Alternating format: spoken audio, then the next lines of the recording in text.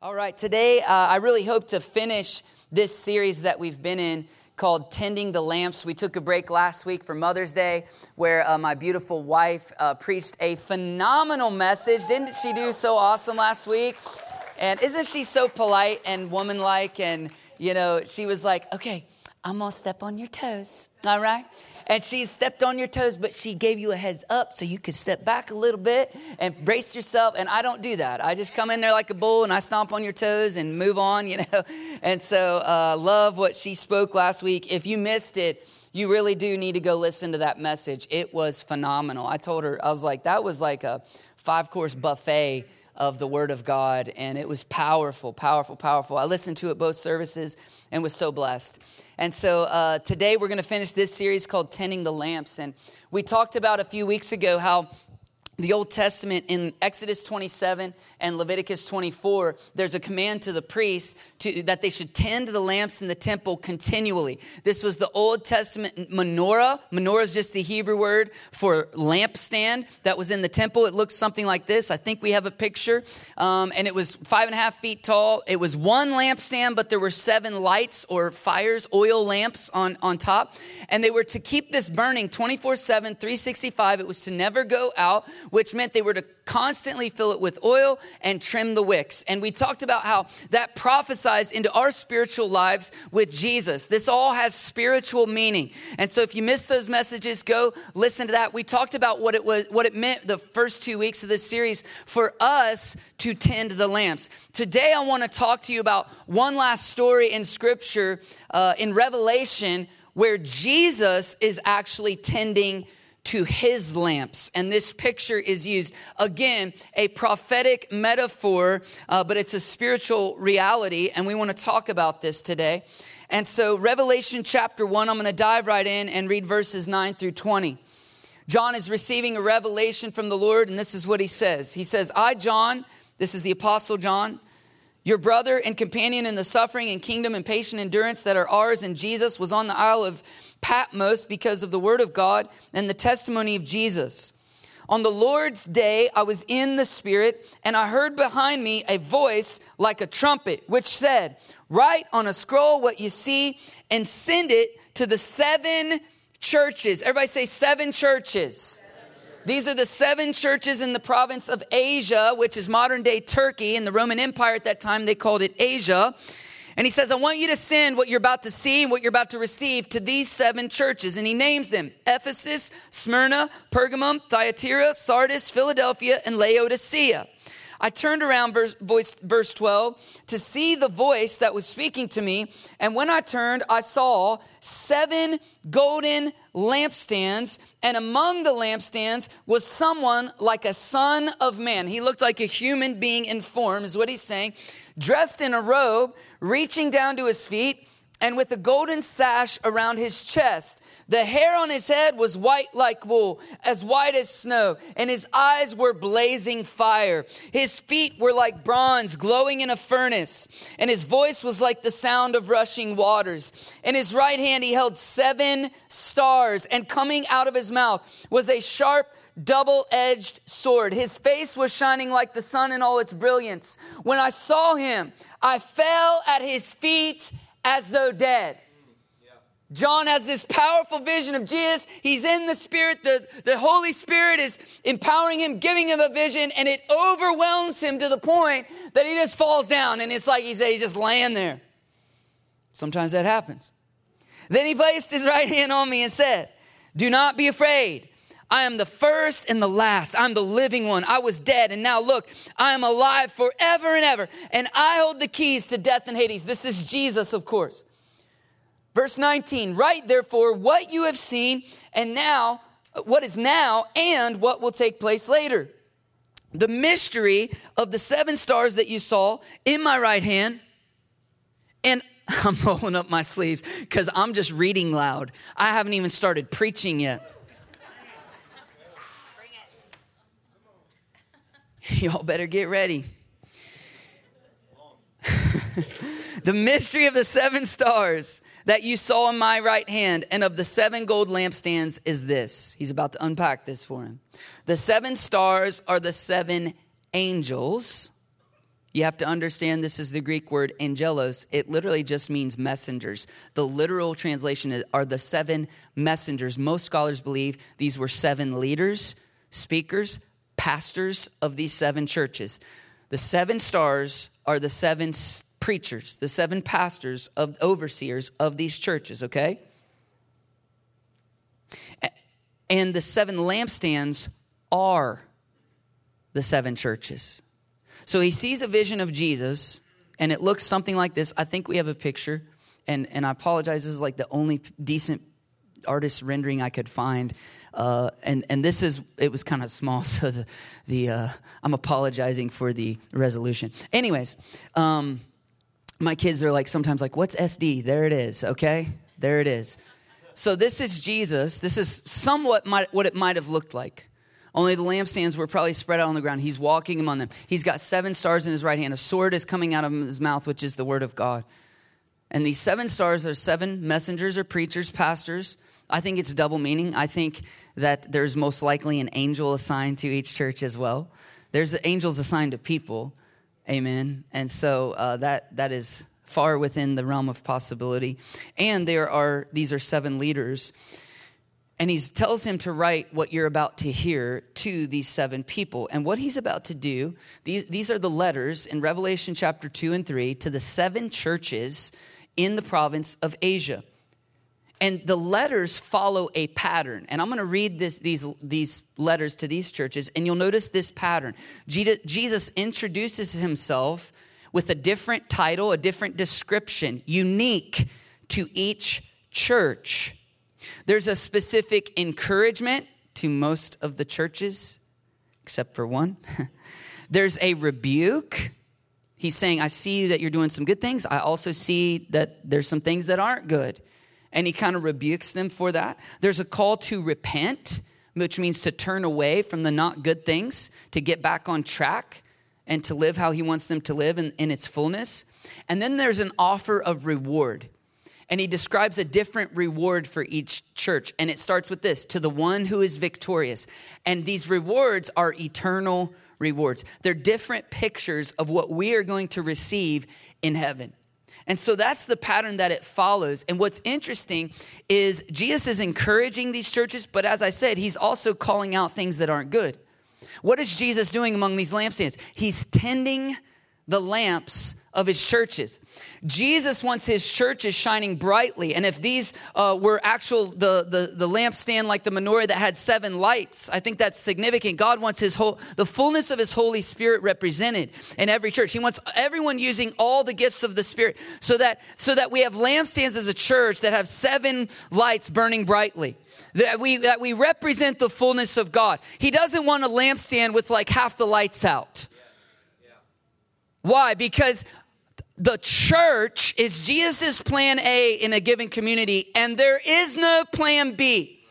Jesus is the hope of the world. We are his body on the earth. We are his ambassadors, as if God was making his appeal through us, because he is making his appeal through us. And so if we don't shine brightly in our personal lives, which we've talked about over the last few weeks, but if we don't shine brightly together, if we don't work together and get this right, the lamp of our church will not shine brightly in our community, which means our community will be very spiritually and morally dark. And so America is very spiritually and morally dark right now. Why is that? Because so many churches are going through the motions of church, but they don't have the fullness of the Holy Spirit. They're not walking in repentance. They're like some of these churches that they have things in them that are not good, and they're so bad that Jesus says a few times, if you keep going, I'm going to remove the lampstand from you. Which means I'm going to disband your church. You're going to close your doors. Stuff's going to go bad, and you're going to think it's the devil, but it's really just me pulling back. And it's actually you giving the devil place in your church. And so the lights are already going out, and I'm just going to go, let's just kill this thing. I'll start over with someone else. That doesn't mean the individuals who really knew him would lose their salvation. It means I'm going to disband this church. Because it's not being effective. Why is that? Because in discipleship, we reproduce what we are. Paul said in 1 Corinthians 11:1, follow my example as I follow the example of Jesus. And so many churches are going, follow my example.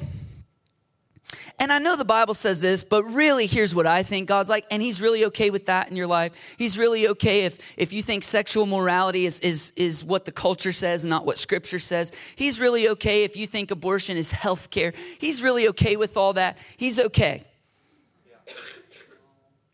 And we make Christianity in our own image what we think.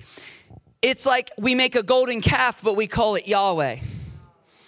And they made a golden calf in the Old Testament and go, these are the gods that brought us out of Egypt. Now, why did they do that? It says when they did that, they got up to indulge in revelry, which means get drunk and sleep around. See, when you make up who God is, you get to define the rules. You get to define morality. You get to justify your sin. So isn't it convenient? I'm forgiven for everything. I get to go to heaven and I don't have to change and I can live like the devil here, but still get to go to heaven. Jesus didn't die for your sin so that you could still live in it. A.W. Tozer said, God doesn't put the Holy Spirit in anybody and then let them live like a sinful human being. If you have the Holy Spirit in you and you live in sin, you will be a person who struggles. Cognitive dissonance is the psychological term. You will be at war with yourself. And that war will only cease when you fight the final battle and surrender to Jesus. Giving in to Jesus is the final fight. And then you do that every day. And if you surrender to Jesus, Lord of all, you win. And so if we call, so many churches in America especially are all about let's reach people. Let's reach people. And then they say, follow my example. And their example is really a golden calf. And Jesus is going to call some of that out in these early churches even. This is first century still. Why does he do that? Because he knows if we call people to follow our example, but it's not his example, then it's idolatry. It's a false god, even though they're calling it Jesus. It's a golden calf called Jesus instead of a golden calf called Yahweh. And he knows it's going to give false assurance to people. And he knows when they stand before him on Judgment Day and he'll go, how do you plead? And they'll go, golden calf. And he'll go, that ain't me. That ain't the blood. Away from me. I never knew you. And so because he loves them, he calls them out. Amen? And so this is New Covenant, New Testament Christianity. These are the words of him who is faithful and true. These are the words of Jesus. And I want to walk through these. It's a bit ambitious today, but we're going to walk through each church. And here's the deal. There's 7 churches. These were actual 7 physical churches at this time in history. That's the first meaning. Second layer of meaning. These are churches that have existed all through history at different times in different places. You could apply it that way. Another layer of meaning is these are 7 types of individuals that exist in different churches. And then another layer of meaning, which is just fascinating, is these also, the number 7 is the number of completion in Scripture. These represent 7 church ages or eras down through history. When you take the meaning in the original language of each word of each church, it prophesies into the era and history that this church age existed. And you'll see that as I walk through it. And I'm going to talk about that as we walk through this. And I'm going to do a lot of teaching through this, but then I'm going to prophesy what it means. Amen? All right, so teaching and then we'll prophesy meaning this is what it means for us today. All right, so Revelation chapter 2. This is what he tells him to write to these 7 churches. It says this is the first church, Ephesus. To the angel of the church in Ephesus write, these are the words of him who holds the 7 stars in his right hand and walks among the 7 golden lampstands. I know your deeds, your hard work, and your perseverance. I know that you cannot tolerate wicked people, for you have tested those who claim to be apostles but are not, and have found them false. You have persevered and have endured hardships for my name and have not grown weary. Yet this I hold against you. You have forsaken the love you had at first. Consider how far you have fallen. Repent and do the things you did at first. If you do not repent, I will come to you and remove your lampstand from its place. But you have this in your favor. You hate the practices of the Nicolaitans, which I also hate. The Nicolaitans followed a disciple of Jesus named Nicholas, who said sexual immorality is actually okay, and let's follow Jesus, and you can do whatever you want sexually. Jeez, does that sound familiar in our culture today? And Jesus, New Covenant, not Old Testament, Jesus, our Lord, the one you say is your Lord and Savior, says, I hate the practices. Notice he doesn't hate the people. He hates the practices of those people. If he hated the practices of some people in first century, how many of you know he hates the practices of some people here today? And our culture has Pride Month coming up, where they celebrate the practices that is ruining our culture. And I don't say that because of LGBTQ. I say that because when we accept that, it puts morality, the judgment of morality on the individual, so that now we have children in schools who think they're furries. We have children who think they're animals, and the schools are going, oh, don't tell them they're wrong. Put a litter box in the bathroom. Yes, this is happening in local schools. Litter boxes in the bathrooms. This is what happens when you mess with God's standards. One of the scariest forms of God's judgment, just read Romans chapter 1. One of the scariest forms of God's judgment is not a hammer that he hits you with. It's not a lightning bolt. It's God going, oh, you want that? Okay, go for it. He lets you experience the fruit of your ways. And that's what's happening in America right now. That's why it's getting stupid. And I'll call it stupid. It's foolishness. I have a lot more to get through, so that's all I'm going to say on that. Jesus hates it because it hurts people. We don't hate those people who struggle with sexual tendencies. We don't hate people who struggle with gender confusion. We don't hate people who are so confused they think they're an animal and they actually believe it. I feel a deep compassion for them. But Jesus showed me a few months ago, I was praying about some of this stuff, and Christians I know that'll be like, oh, it's okay. Yeah, that's fine. Just Jesus to forgive you. Just believe in Jesus. But I'll never tell you that's wrong or that's not good. That's comforting. That's not comforting the person. That's comforting their stronghold. And the way God showed me is, and I'll just tell you this, in this church, in good conscience, I'll comfort your spirit, but I can't comfort your stronghold. Because if I comfort your stronghold, that is like comforting a demon in your life. and you'll not only stay in sin, you'll stay in bondage. You'll stay in that confusion. And that will harm your life in a myriad of ways. And then that will harm relationships and culture and society. And I'm not about speaking about these things for political reasons to get you to vote a certain way so that I personally can feel comfortable in America because it's like me. No. These are moral issues. And I'm this thing called a preacher. And I'm supposed to speak the truth of God's word on moral issues. And the reason America's in the place it's in is not because of sinful people. It's because of preachers who don't have a backbone to preach the word of God, and they bow at the throne of the fear of man. God help us. America will be judged if pastors and preachers don't wake up and start preaching the truth from a place of compassion. Go read the Old Testament. That's why Israel was judged. And who did God blame? The prophets and the priests who said, peace, peace, when there was no peace. They were comforting the idolatry. You just stay in it. I can't do it. I will stand before God. And if someone's in sin and I, as his representative, don't tell them that's sin, you need to get out, God will hold me accountable. It's in Ezekiel. And I believe Paul believed that was true for us New Covenant preachers. Because he said, when he was leaving, when he was peacing out in Acts, he was like, hey, I want you to know, I'm innocent of the blood of all men. What did he mean by that? Go read Ezekiel. He was a watchman. I'm responsible to preach the full word of God, not just the nice encouraging verses that make you feel good. Whoo! Jesus. Where were we? That wasn't in the notes. Whoever has ears, verse 7, let them hear what the Spirit says to the churches. He already said it.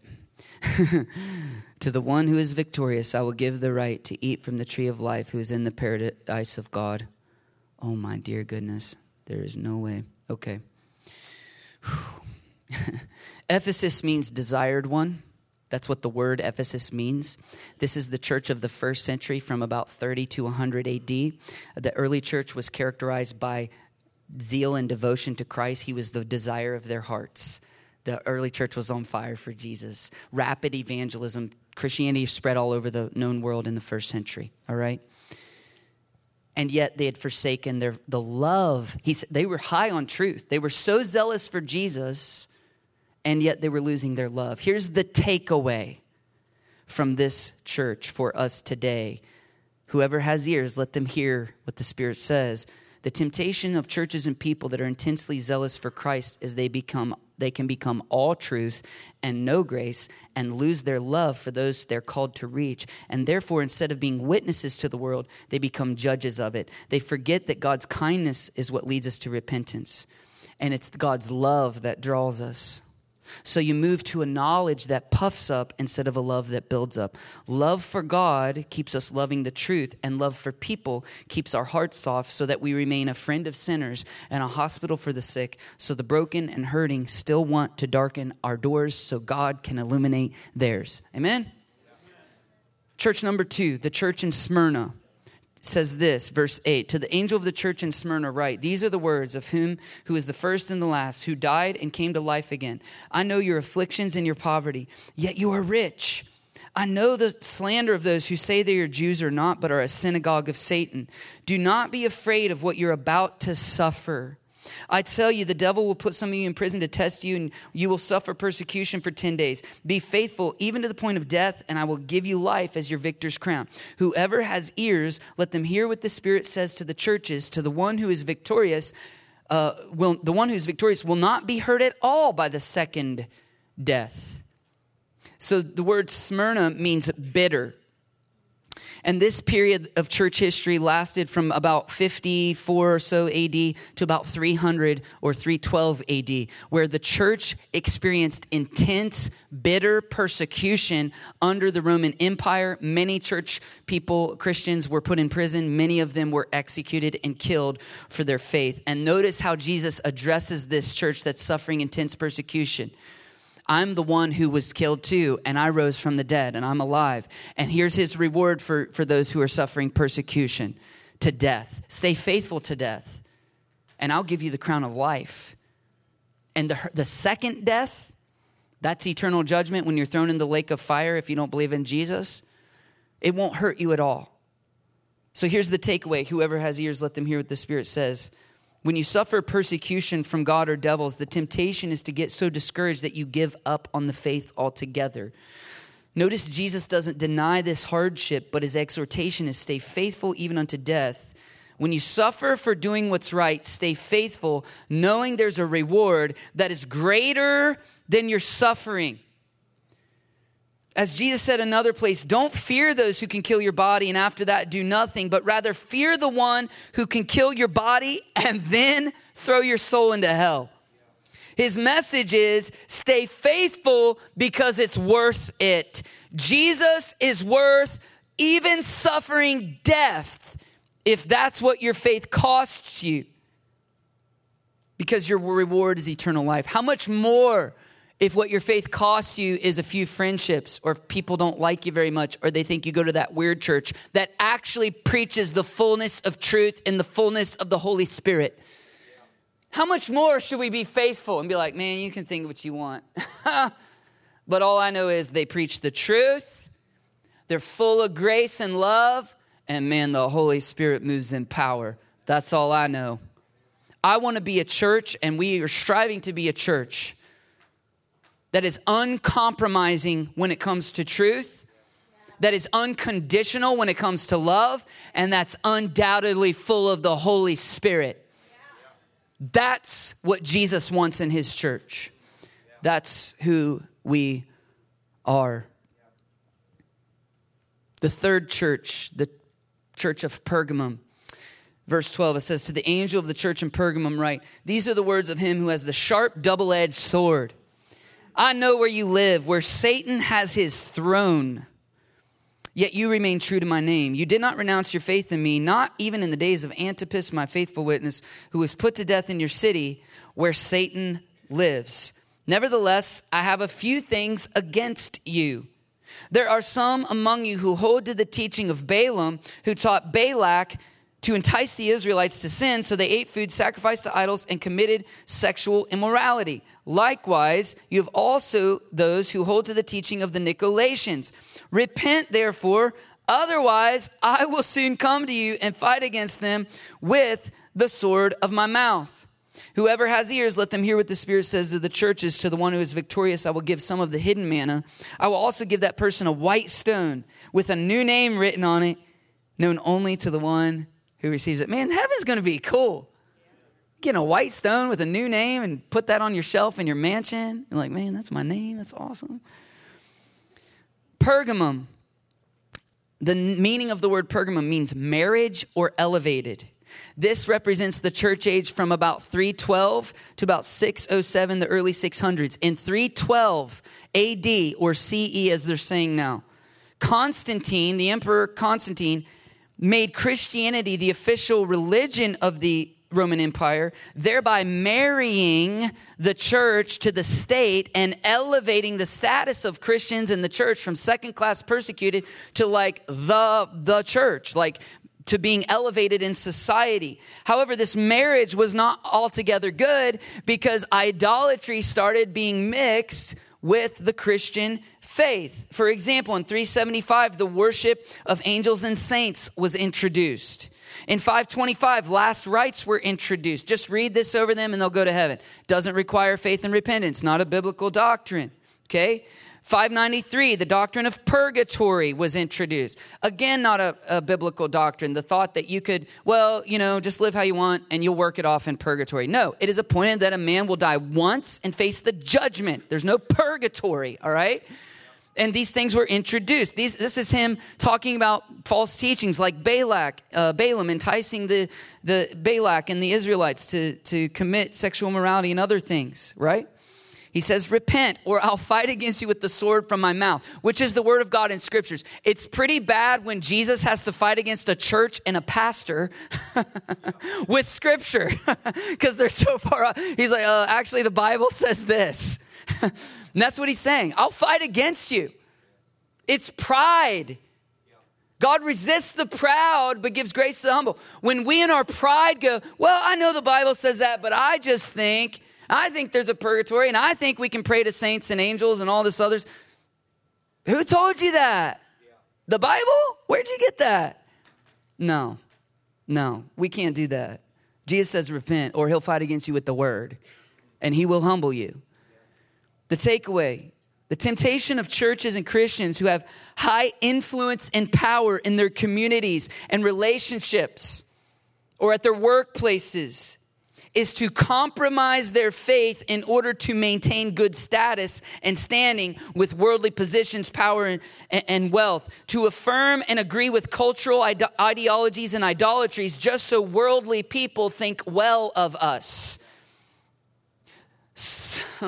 Like Shadrach, Meshach, and Abednego, we must choose good standing with God, even if it means losing our positions in the world and casts us into a fiery furnace of affliction. But we can do so knowing there will be another in the fire, and man, we'll come out not even smelling like smoke. The word stand Matt Luke gave right here a few minutes ago, that is a word for this time this place for the people of God, especially in America in this season. It's time to stand for what God stands for. It's time to stop being ashamed of the gospel, for it is the power of God for those who believe. It's time to stop being ashamed of the Holy Spirit, the fact that we know things that the culture doesn't know, like, oh, that mental illness, sometimes it's a brain thing, but that one right there, that's demonic. Demons are real. And when they go, oh, I know, I've seen them. Well, guess what else is real? Jesus Christ and the power of the Holy Spirit. So I take authority over every demonic influence in this place. I break it off the lives of these people. I bind it up and I cast it out. In Jesus' name. And some of you feel free when you come to church, but then you walk out and you don't feel free. Why is that? Because you get free because of our anointing, because of our faith, because of me praying for you, because of Ruth praying for you, because of our team praying for you. And when you walk out, you go back to believing the same lies. And the devil goes, yeah, but this, and this. Yeah, but you're not like him. Yeah, but you didn't grow up in church. And you go, you're right. And you put the chains back on. That's your problem. You got to walk in it. Bear fruit in keeping with repentance. Persevere, church. Stand. Number 4, the church in Thyatira. To the angel of the church in Thyatira, write, these are the words of the Son of God, whose eyes are like blazing fire and whose feet are like burnished bronze. I know your deeds, your love and faith, your service and perseverance, and that you are now doing more than you did at first. Nevertheless, I have this against you. You tolerate that woman Jezebel, who calls herself a prophet. By her teaching, she misleads my servants into sexual immorality and the eating of food sacrificed to idols. Listen to this. I have given her time to repent of her immorality, but she is unwilling. So Jesus is saying this. He will do this to a real person and to people who practice these things. I will cast her on a bed of suffering, and I will make those who commit adultery with her suffer intensely unless they repent of her ways. We need more fear of God in American church. I can't comfort your strongholds anymore.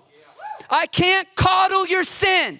You must repent, or Jesus will discipline you. That's fear of God. You need the fear of God. It's the beginning of wisdom. What is it? The hatred of evil. You need to hate your sin. Don't hate yourself. Oh, what's the point? I've already messed up. Blah. That's the devil. What's the point? Jesus died for you on a cross and he paid for it so you go to heaven. That's the point. I might explode preaching today. We're here for it. That'd be cool. Somebody TikTok it. My preacher just blew up. I hope he's in heaven. He's gone. He ain't here. Jesus, where was I? I'll cast her on a bed of suffering. Listen to this. I'll strike her children dead. Then all the churches will know that I am he who searches hearts and minds, and I will repay each of you according to your deeds. This woman has a higher punishment. She was claiming to be a leader in the church. That's a higher responsibility. That's higher influence. So she's going to get a higher judgment.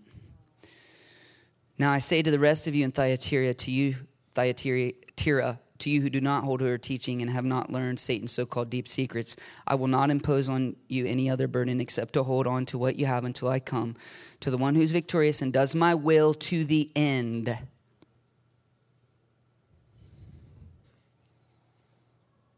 I'll do his will to see if it works.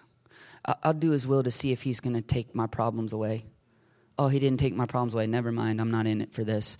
Oh, so you were just in it for the blessings. You were just in it for the gifts. You weren't in it for Jesus. You weren't in it for heaven. You just were in it for a better life here. That's idolatry. He who does my will to the end, I will give authority over the nations. That one will rule them with an iron scepter and dash them to pieces like pottery. Just as I receive authority from my Father, I also will give that one the morning star. You know what that means? I have no idea, but I'm sure it's awesome. Whoever has ears, you're going to get a white stone with a name on it. You're going to get a star. Get your own star. Okay. Jonas probably knows what it means. I don't know. Let them hear what the Spirit says to the churches. Thyatira, the word means continual sacrifice. It was a period known as the Dark Ages in history, from about 607 to 1520. And unfortunately, some churches are still living in those dark ages. The name foreshadows some kind of sacrifice that's not good in the sense that it's continual. And that's not good because Jesus is the sacrifice once and for all. This is the woman Jezebel, a spiritual influences that cause them to believe a false teaching. It steeps them in immorality and keeps them in bondage to continual sacrifice to idols in their day and age. Interestingly, the period what we've come to call the Dark Ages and the teaching of the selling of indulgences, in addition to the other heretical teachings, was introduced to this period. Literally, oh, you want to go to heaven? Give me money. I don't know if there's anything more offensive to the gospel of Jesus Christ. He paid with his blood. The only way you get there is by grace. That's what he did. Through faith. That's you receiving it, believing it, following him, submitting your life to his lordship. Has nothing to do with money. And so that was introduced in 1190 AD, and this propagated a continual sacrifice to the idol and false teaching that you had to pay money to be saved. So his encouragement to those not participating in this idolatry is just hold on because deliverance is coming. The takeaway is this. Let those who have ears hear what the Spirit says. The longer you've been enslaved in a continual sacrifice, church culture of idolatry, the longer periods of compromise, of traditions that aren't of God, the more difficult it is to stand and break away or come out, because the longer you're in it, the greater the stronghold. I'm sure this doesn't apply to any churches today. The longer you're in it, the longer you compromise, the more courage it will take to rise up and come out of it, the more division it will cause in relationships.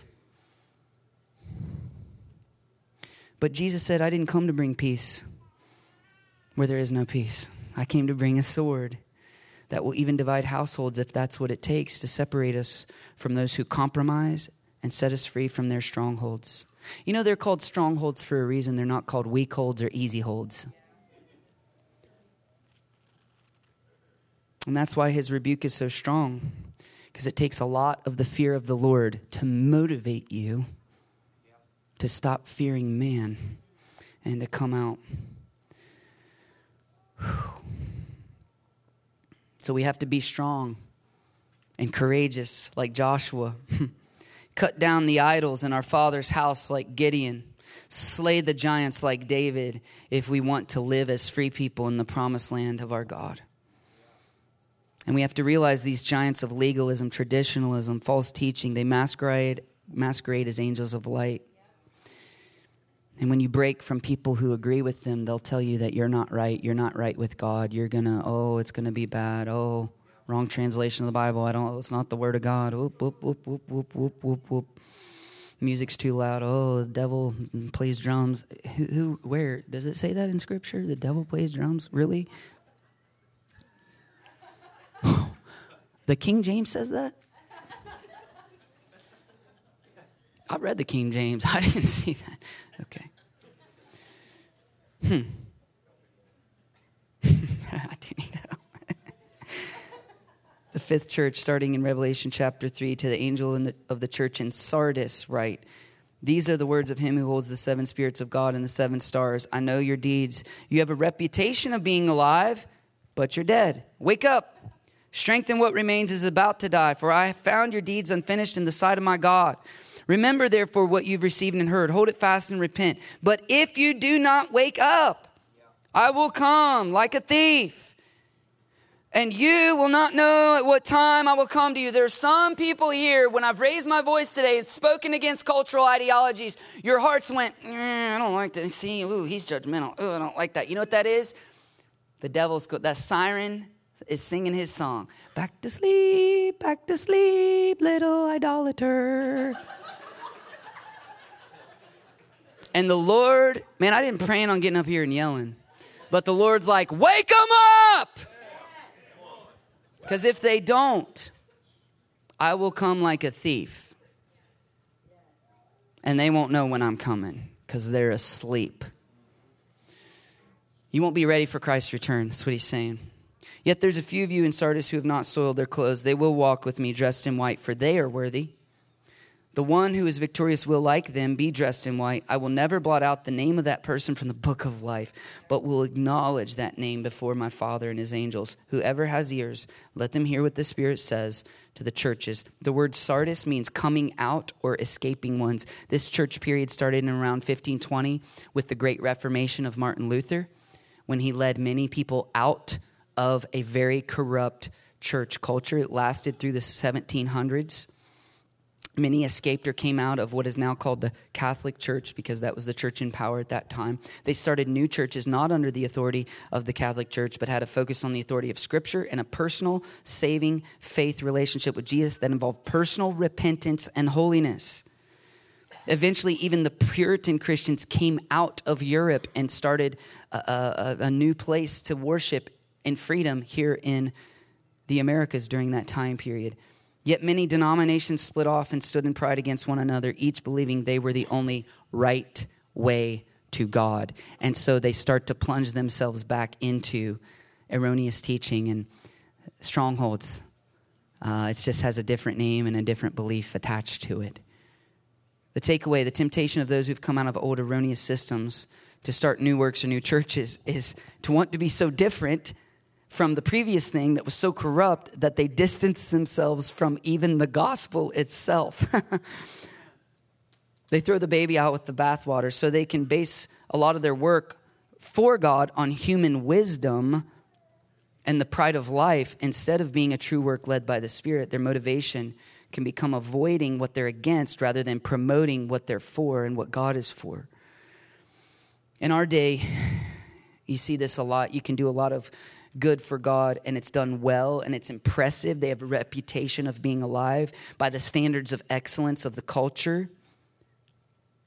But in reality, they're spiritually dead because their motives are really just to impress people, to reach them, to have them come to church, rather than to preach the gospel to save them.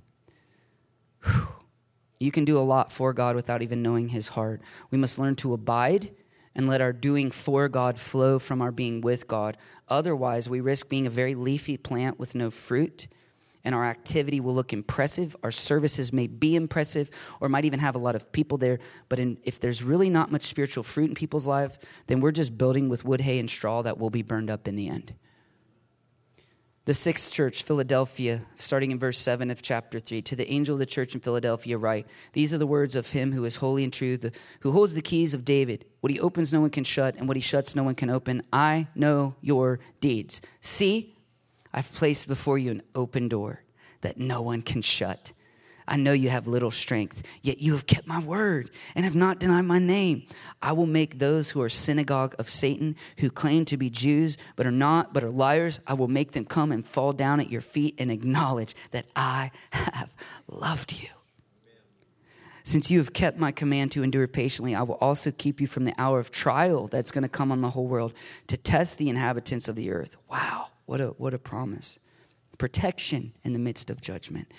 I am coming soon. Hold on to what you have so that no one will take your crown. The one who is victorious, I'll make a pillar in the temple of my God. Never again will they leave it. I will write on them the name of my God and the name of the city of my God, the new Jerusalem, which is coming down out of heaven. And I'll also write on them my new name. We're getting tattoos in heaven.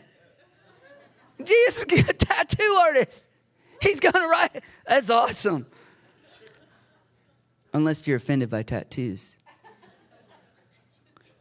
Verse 13, whoever has ears, let them hear what the Spirit says to the churches. The word Philadelphia means brotherly love. This church period was characterized from around 1720 to the 1950s or so. And this involved lessening persecution and judgment, more freedom in the church because of the different denominations coming together. And it characterized many great Holy Spirit revivals, really the greatest ones in history since Pentecost itself, including the Moravians, the First and Second Great Awakenings in America, the Welsh Revival, Azusa Street, and so on. This is the only other church other than Smyrna, which was the one under heavy persecution, that doesn't receive a rebuke. The open door, I believe, is an open heaven where there's an outpouring of the Spirit resulting in major spiritual revival and renewal. These are not just faithful believers, but faithful churches that usher in true corporate revival. And in this revival spirit, denominational lines fall away. Brotherly love, kingdom unity results in the brotherly love and the kingdom unity. And the result is that all men will know his disciples, and a great revival comes about. The takeaway: there's no warning for faithful believers who continually walk in the Spirit and therefore experience an outpouring in revival. And I want to pause right here. When we were at that conference a few months ago, and I got really immersed in the Spirit in a mighty way, I believe it was either that morning or the next morning, I read this in my devotion, and the Lord said, "This is for you today." And I read that line: "I've set up open door before you, and no one can shut it."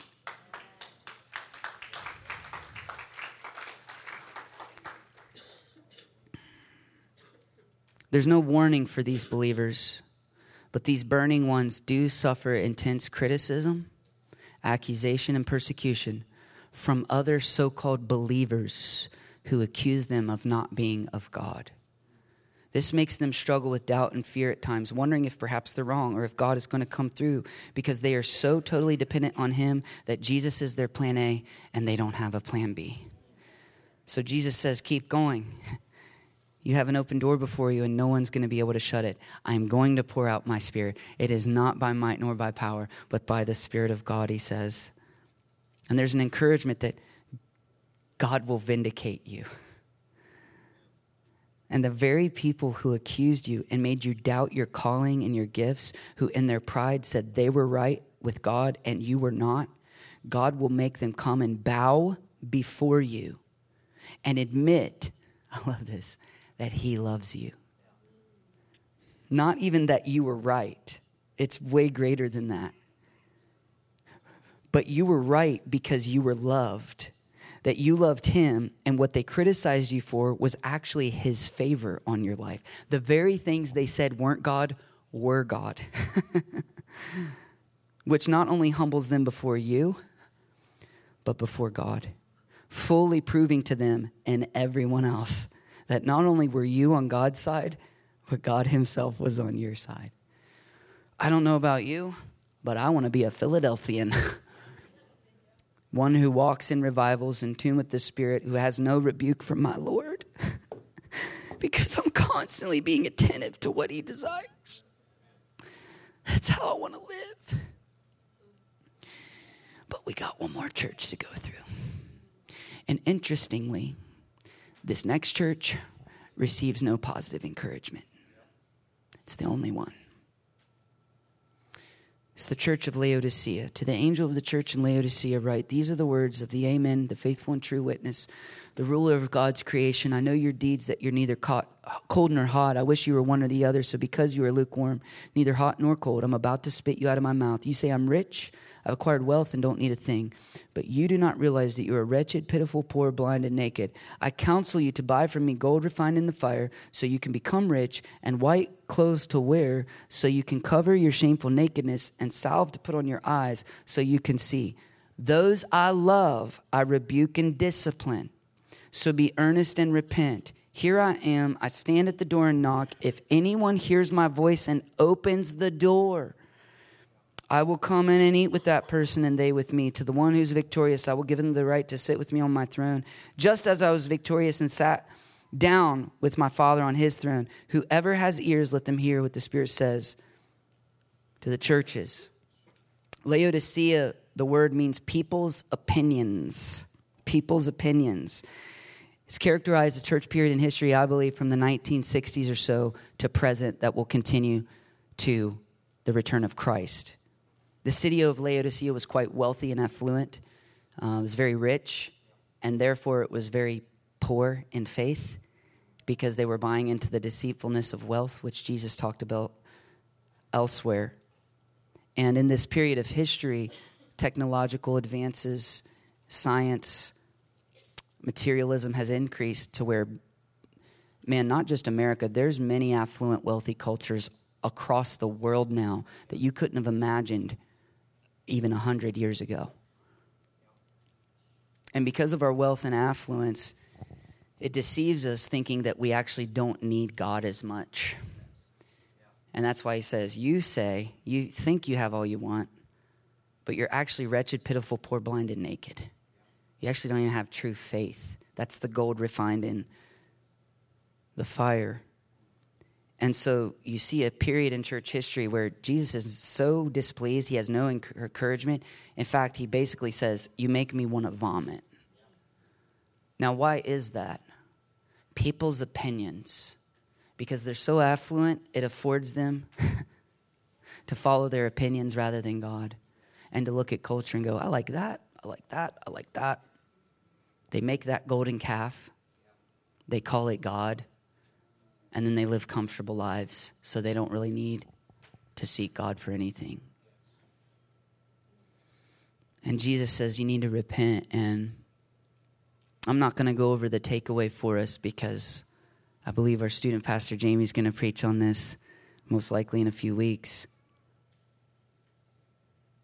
There's this interesting phrase, all 7 repeated every single time. Whoever has ears, let them hear what the Spirit says to the church is, plural. So this was read in every church on the list. But he's saying, I want every church, even though this letter is to you, or maybe this church feels like your church, I want you to hear what I'm saying to all the churches. Why? To the one who is victorious. I will not stand before God for you on Judgment Day. You will. You can be in a church that's Philadelphia, on fire for God, experiencing revival, and still be a lukewarm Laodicean. And as a lukewarm Laodicean in your pride, you could even become a synagogue of Satan instead of a temple of the Spirit, and end up criticizing the move of God in your Philadelphian church. And if you do, God will either remove you or perhaps one day even make you come and bow at our feet and acknowledge that he loved us and that what you called weird and heresy was actually God's favor and his Spirit moving mightily in our midst. Or you could be a Philadelphian in a Laodicean church and feel like you're going crazy because in your zeal for God, you see how passionless everyone is. And you see that they're giving more time and attention to the things of the world and not experiencing things of the Spirit. And if you don't realize who you are in the midst of that kind of church culture, you can feel like you're going crazy, be discouraged, or you might not realize it might be time to move on. And if your lukewarm church family has no intentions of getting all fired up, giving up the things of the world to buy the true faith refined by fire, giving up time and attention for their hobbies and entertainment to buy time with the word and prayer. Man, if you don't realize that, you might start listening to their advice to tone it down, not be so intense. And they'll quench your flame, and then you'll become lukewarm too and be deceived, even excusing it like they do. So you need to personally examine yourself to see if you're in the faith. Are you living by faith? Are you on fire, or are you just lukewarm? Are your deeds unfinished in his sight? Are you living to fulfill your calling? Are you ready for the return of Christ? Are you tending the lamp of God in your life? That's why Jesus told the parable of the 10 virgins who had a lamp. 5 had oil. 5 ran out. They didn't bring extra oil. They didn't persevere to the end.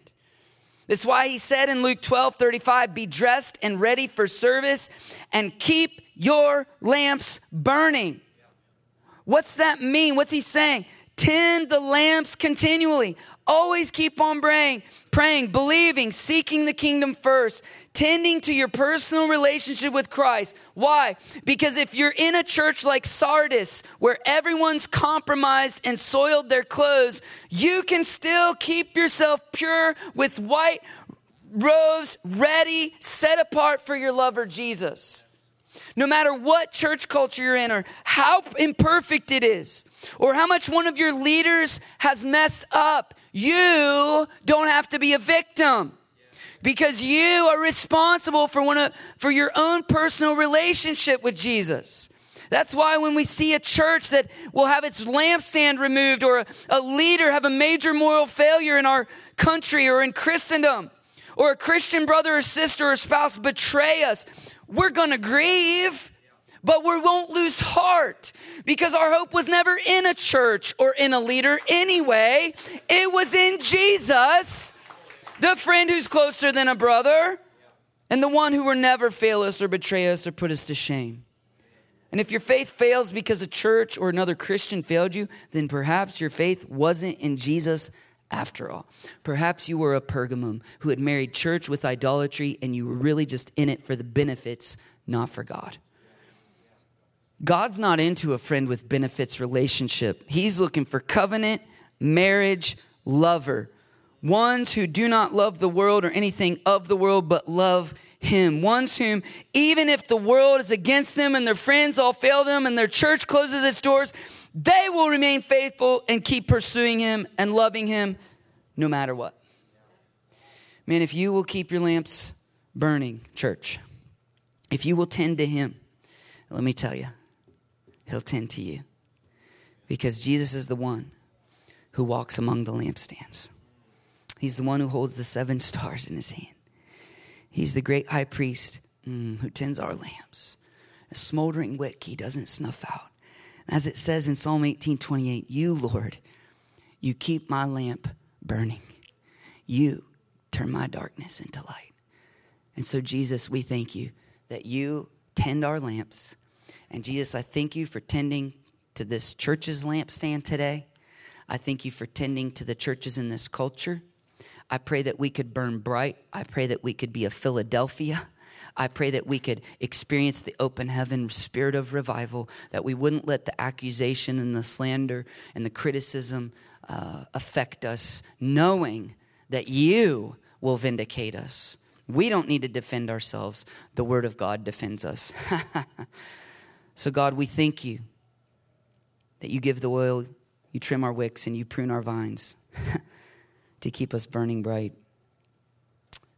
We thank you that you're near to the brokenhearted and bind up their wounds and save those who are crushed in spirit.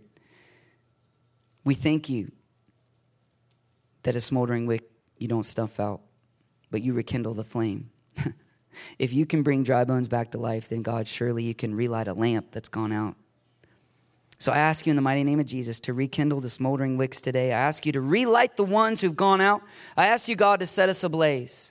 Tend our lamps, Lord. But Lord, you stand at the door of our temple of the Holy Spirit and you knock. And how can you tend to our lamps if you won't let us in? If we won't let you in? Lord, how can you tend to us if we're so consumed with our culture and the distraction of this world and the worries of this life that we never tend to you? So get our attention today, God. Save us from ourselves. Let all who have ears hear you knocking at the door. Hear what the Spirit's saying. And open up our lives to you today and every day so that you can indeed tend the lamps. We invite you in today, Jesus. We invite you to walk among us and tend the lamps of your church. And I just want to invite you, if you don't know Christ and you want a relationship, you want forgiveness of sin, and you want to go to heaven, open up your heart to him right now. He is knocking at your door. Just say a short, simple prayer. I'll have every believer say it out loud with you right now in the name of Jesus. Let's say this together. If this is you, say this with us out loud. Say, dear Lord Jesus, forgive me of my sin. Come into my life. Make me brand new. Fill me with your Holy Spirit. Help me live for you every day of my life. In Jesus' name. Amen.